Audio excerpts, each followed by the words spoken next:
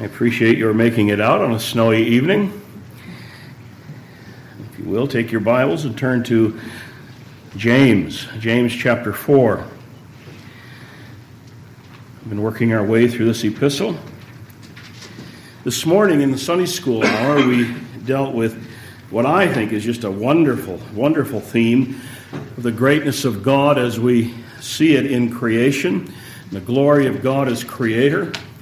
And then in the morning worship service, we had just the glorious theme of our union with Christ. This evening, I doubt that anyone will go home and say, well, that was glorious. James chapter 4, verses 11 and 12 address the sin of slander.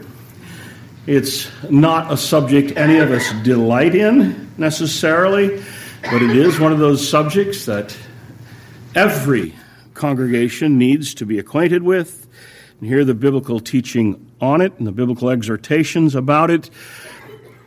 I didn't have time to deal with this in connection with the last passage. I don't think it really fit, and it doesn't go with the next passage. So here we have these two verses alone. I don't want to sell them short. We've come to them, and I want to deal with them. And so this evening we look at this sin of slander. James chapter 4, verses 11 and 12. Do not speak evil against one another, brothers. The one who speaks against a brother or judges a brother speaks evil against the law and judges the law. But if you judge the law, you are not a doer of the law, but a judge. There's only one lawgiver and judge, he who is able to save and to destroy. But who are you to judge your neighbor? Maybe we should read through it again. It's a brief passage. Do not speak evil against one another, brothers. The one who speaks against a brother or judges his brother speaks evil against the law and judges the law. But if you judge the law, you are not a doer of the law, but a judge. There's only one lawgiver and judge, he who is able to save and to destroy. But who are you to judge your neighbor? Let's bow for prayer. Our Father, it says something about us that there's this tendency in our hearts to speak evil of brothers and sisters in Christ. We pray that you will help us not only to understand the exhortation of this passage, but we pray that you would work it into our hearts to see the evil of this sin and give us such an abhorrence of it that we will never be guilty of it. We pray in Jesus' name. Amen. Anyone who reads the Bible at all will notice, not too far along, that God has great concern for the way that we talk. In the Old Testament, we have it primarily in the book of Proverbs, although there are other indications of the sins with the tongue elsewhere, and also in the Psalms, but primarily it's in the book of Proverbs in the Old Testament. In the New Testament, we find it in Paul. He's not well known for that, but you have a surprising amount of exhortation from the Apostle Paul regarding the right use of the tongue and sins of the tongue as well. But it's most famously James who deals with it most pointedly. Seems that he had problems with that in his congregation. We've seen that on our way through this letter.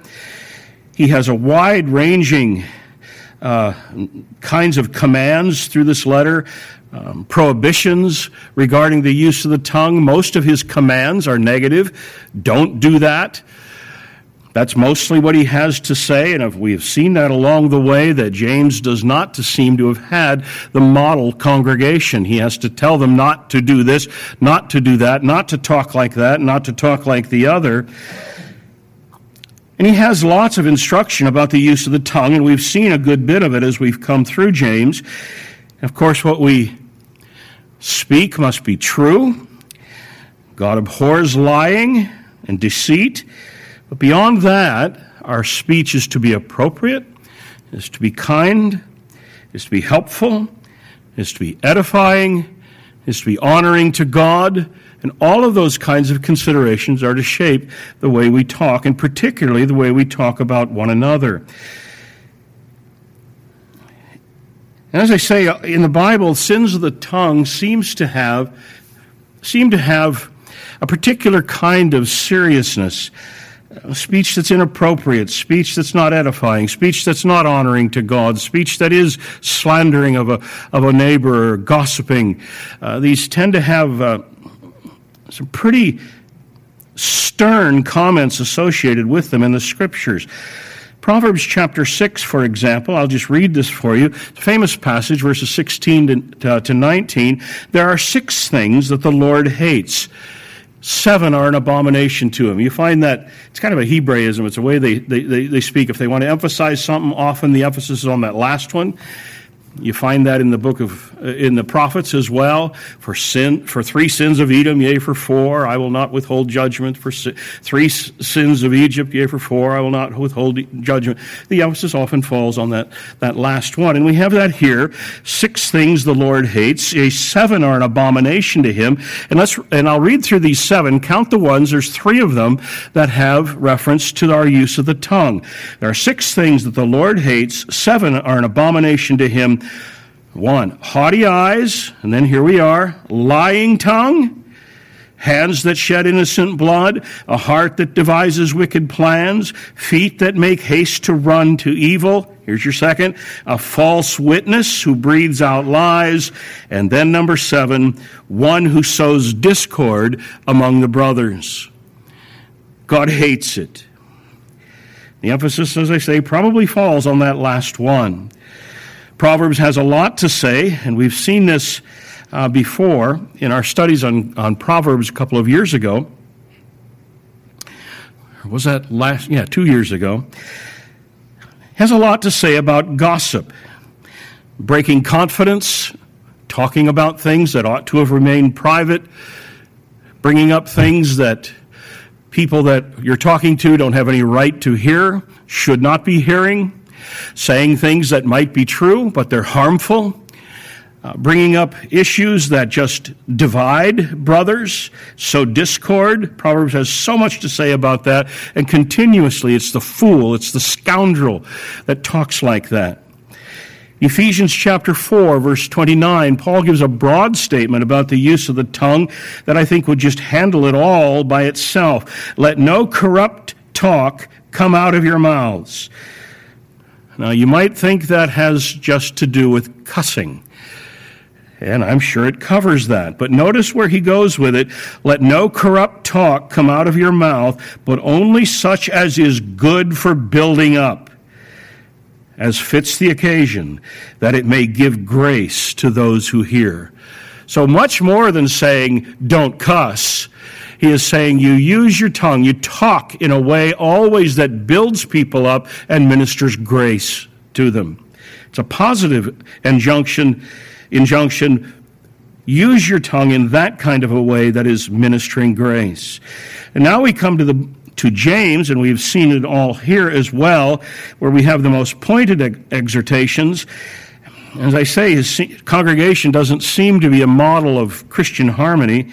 He's having to deal with the fightings and the squabblings and the wars among them and all of that we've seen. But in chapter 1, verse 26, he says the tongue must be bridled. We saw that. Chapter 2, verse 19, he exhorts us, be slow to speak. Don't be so quick to talk. Hold your tongue. Wait. Count to 10. And then just don't talk. Chapter 3, verses 1 to 12, we saw the power of the tongue to inflict pain. And James warns us there about the inconsistent use of the tongue. With that same tongue, imagine the hypocrisy of it. With the same tongue, we bless God and curse man who's made in his image. Chapter 4, verse 1, he talks about strife, division, arguing, and fighting among them. And now we come to verses 11 and 12, and he deals specifically with this sin of slander, speaking evil against one another. Don't speak evil against one another. The idea of that is very obvious. You just don't slander. Don't say something harmful against the other person. And then he refers to it as judging your brother. The obvious idea there is not that you can't make evaluations and assessments of people, but what he is saying is you're not condemnatory in your language. You're not critical in your language regarding other people. So don't speak evil and don't be judgmental toward others. Now, there are a couple of ways in the Greek to say don't do this. And the way this is done in the Greek here, you learn this in second-year Greek, evidently what James means here is stop doing it. It's not just don't do it. Stop doing it. Stop speaking evil of one another. Stop being judgmental of one another. So again, we have this indication that James doesn't have the model congregation. It might be a typical one, but it's not a model one. Before I go any further, I have to make these caveats every now and then because I don't want someone to misunderstand. I think you do understand, but just to clear the space here, he is obviously not saying that you can't form an opinion, that you can't make assessments of other people.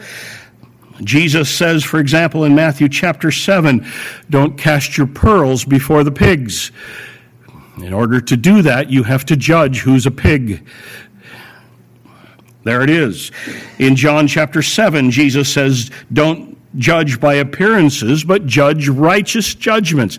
That is, make righteous evaluations. In Matthew chapter 18, he gives us the procedure for what we call church discipline, where assessments have to be made, judgments have to be called.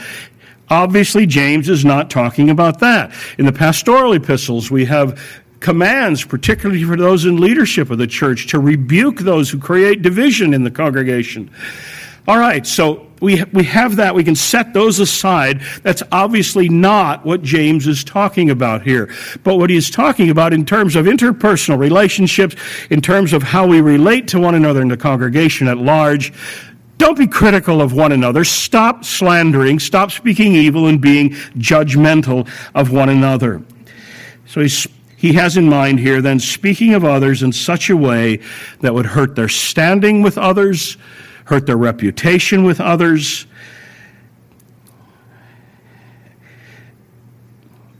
Being critical of others in some way that would harm them. Oh, you know how it goes. I can't imagine how in the world you could have voted for that guy. He must be nuts. I disagree, so therefore you must be an idiot or something. And we can convey that in more polite terms, but that's the kind of thing that is going on here. It's destructive language rather than constructive. It's unkind language rather than kind language when we speak not only to one another, but about one another in the congregation. All of that, he says, is to no good purpose. It's just unnecessarily harmful. It's uncharitable. And that is what James is condemning here in verses 11 and 12. Another word we could use is gossip. What is gossip? Well, it's a lot of things. Some people seem to think that gossip is only spreading lies. Well, that's one kind of gossip. Gossip in the book of Proverbs very often is not that. It's just revealing things that ought to remain hidden. It's telling things that shouldn't be told. It's speaking evil. It's speaking slanderously against a brother. Part of what James is after here is just what we call griping about other people. Those little innuendos that we make about other people. And we can do them in such clever ways. I really love brother so-and-so, but he's really a good guy, but I just have to say, we have clever ways of getting around it, and that's what James is gunning for here. The world is just full of that kind of stuff, and James is saying that just has no place in the church at all. It's surely, I alluded to this earlier, it's surely a mark of our depravity that somehow we feel better about ourselves after we've slandered someone else. Like if I can cut you off at the knees, then I know I'll stand taller. And it's just a horrible thing about us that we have that kind of tendency in our heart. In fact, one, I think, helpful study, even if unpleasant, would be to look through the Scriptures and see what does God think of the one who slanders. Proverbs 6 that we have read, he hates it. That's what he thinks of it. Proverbs chapter 10, whoever spreads slander is a fool. That's what God thinks of it. Proverbs chapter 11, verse 9, with his mouth the godless destroys his neighbor. Proverbs 16:27, it's the scoundrel that speaks slander or gossips. Proverbs 16, verse 28, it's a perverse man that stirs up dissension. And in Psalm 101, verse 5, whoever slanders his neighbor secretly, I will destroy. That's what God thinks of it. A horrible, horrible sin. Well, now, what is it that makes, and this is what James deals with here, what is it that makes slander such an evil thing? And I think, first of all, what's evil about it is the harm that it does to the person being slandered. It's a kind of verbal murder. Now, I don't know if you've ever been the object of someone else's slander to other people. But if you have, you understand this. Someone slanders you unjustly, says something about you that may be true but shouldn't have been said. The people that heard it had no need to hear it. What happens then is that your reputation has been marred. And from that time forward, those people that have heard it and have entertained that thought, they never think of you the same way. They don't hold you in the same esteem. It's a kind of verbal murder. In Proverbs chapter 18, verse 21, the tongue has the power of life and death. What would be a good habit for each of us? And I think I've dealt with this before here in the context of James, but I'll say it again. What would be a good habit for all of us in terms of controlling our tongue and what we say is ask ourselves the question before we speak, is this good? Is this true, what we're going to say? Is it true? Three things. Is it true? Is it kind? And is it necessary? If it's not true, well, then of course, shut up. If it's true but unkind, keep your mouth closed, unless it's necessary. But if it's unnecessary, keep your mouth closed. Is it true? Is it kind? Is it necessary? It seems to me those are the considerations that the Bible guns for and presses on us in terms of guarding and guiding our tongue.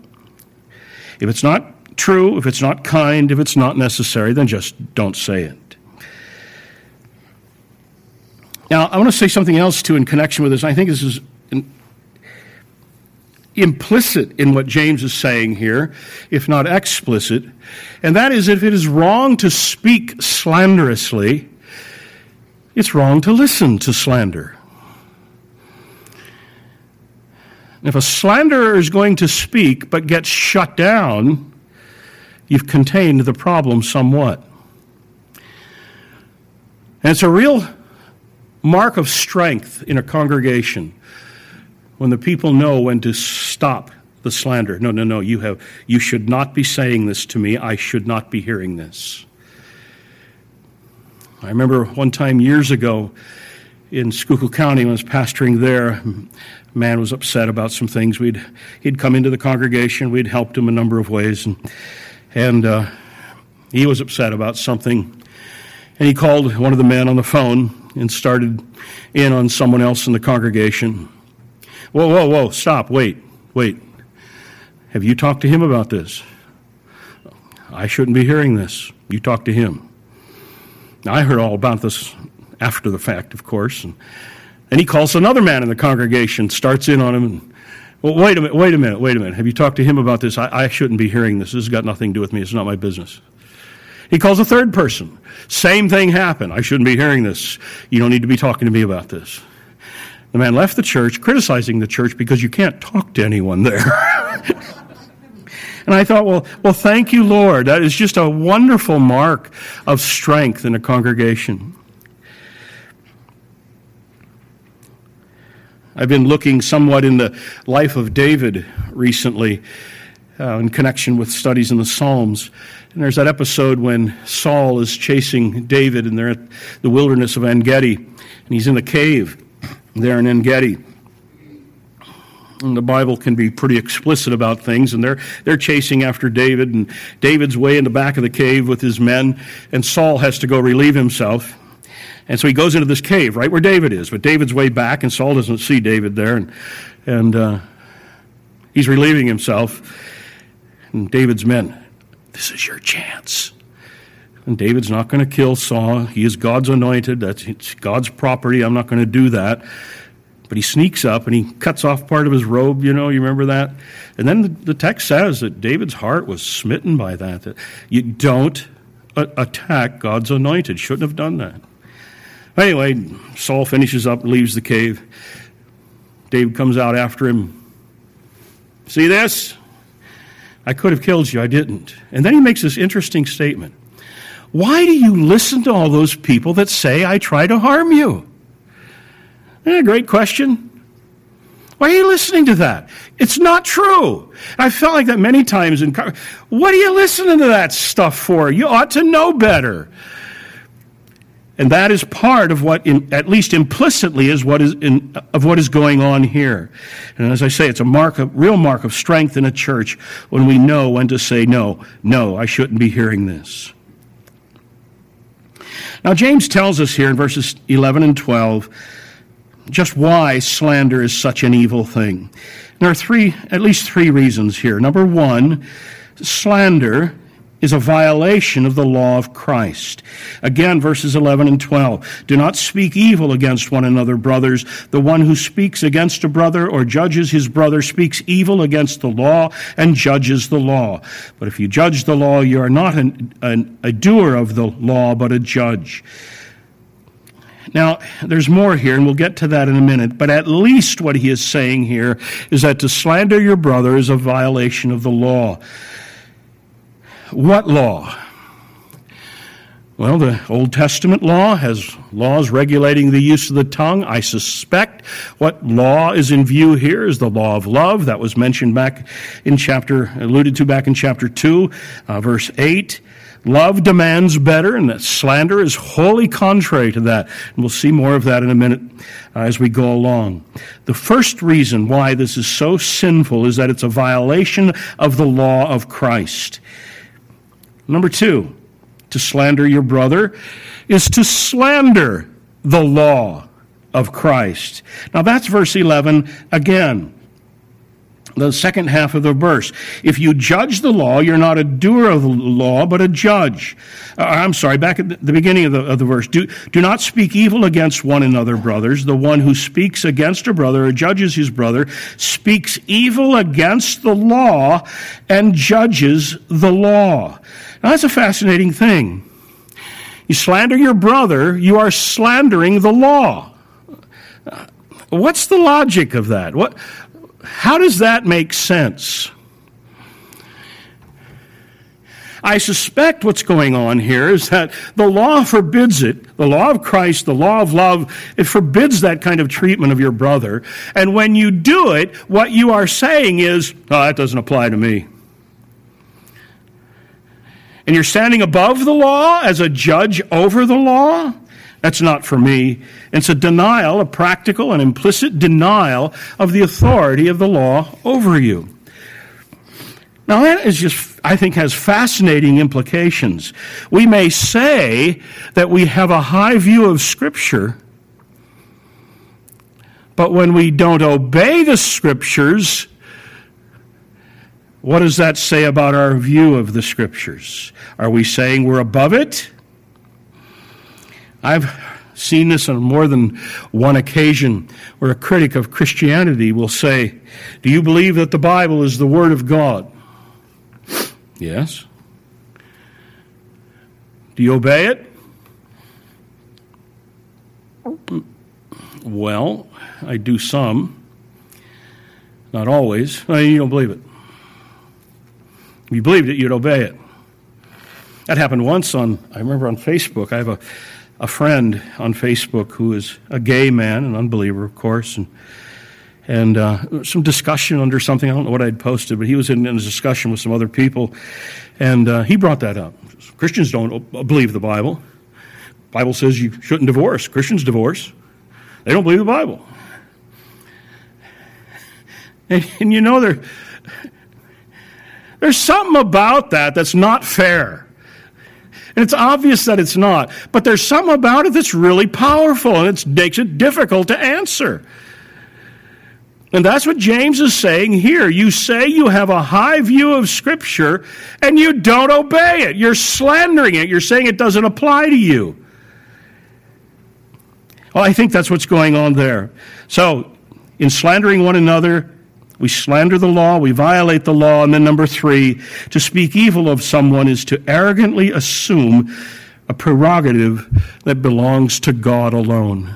Let me say that again. To slander someone, to speak evil of someone, is to arrogantly assume a prerogative that belongs to God alone. That's verse 12. There is only one lawgiver and judge, he who is able to save and destroy.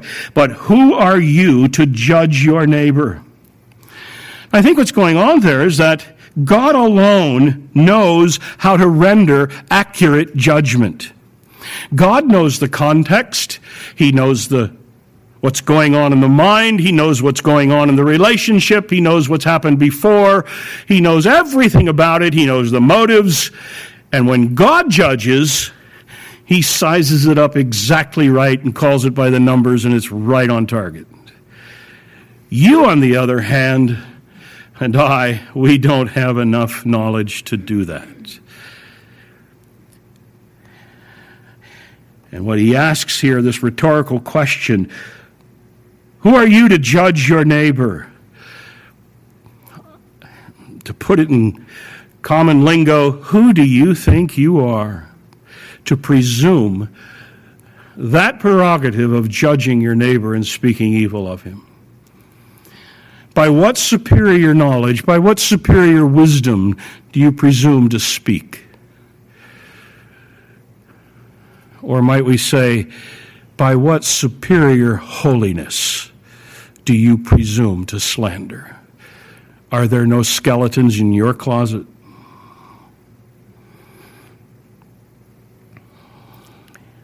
It's presumptuous. And so as we saw last time in verses 8 to 10, James calls us to humble ourselves before God.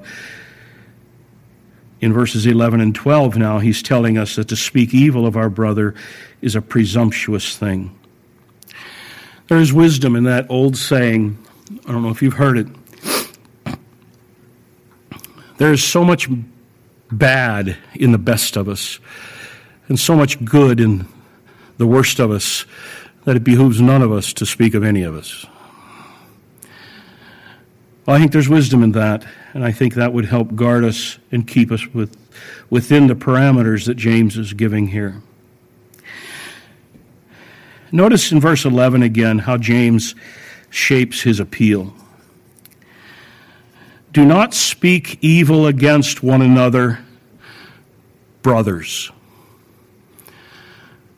Do not speak evil of one another, brothers. Well, obviously what's in view here is union with Christ. We're joined to Christ the Son, and we each, because we are joined to Christ, are sons, daughters in Christ, sons and daughters of God. And because we're sons and daughters of God, we're brothers and sisters of one another and in the family. And how in the world, what kind of a person is it that would slander his brother? John picks that up in his epistle in some famous ways. It's born in the heart of every genuine believer. It's born in their hearts to love their brother. James picks it up, as we've seen, in terms of showing that love. It's not just a verbal thing, but it's something that's demonstrable and tangible. All of these considerations certainly ought to put a halt to slander, to gossip, and give us pause before we speak about one another. The New Testament epistles are filled with exhortations to congregational unity.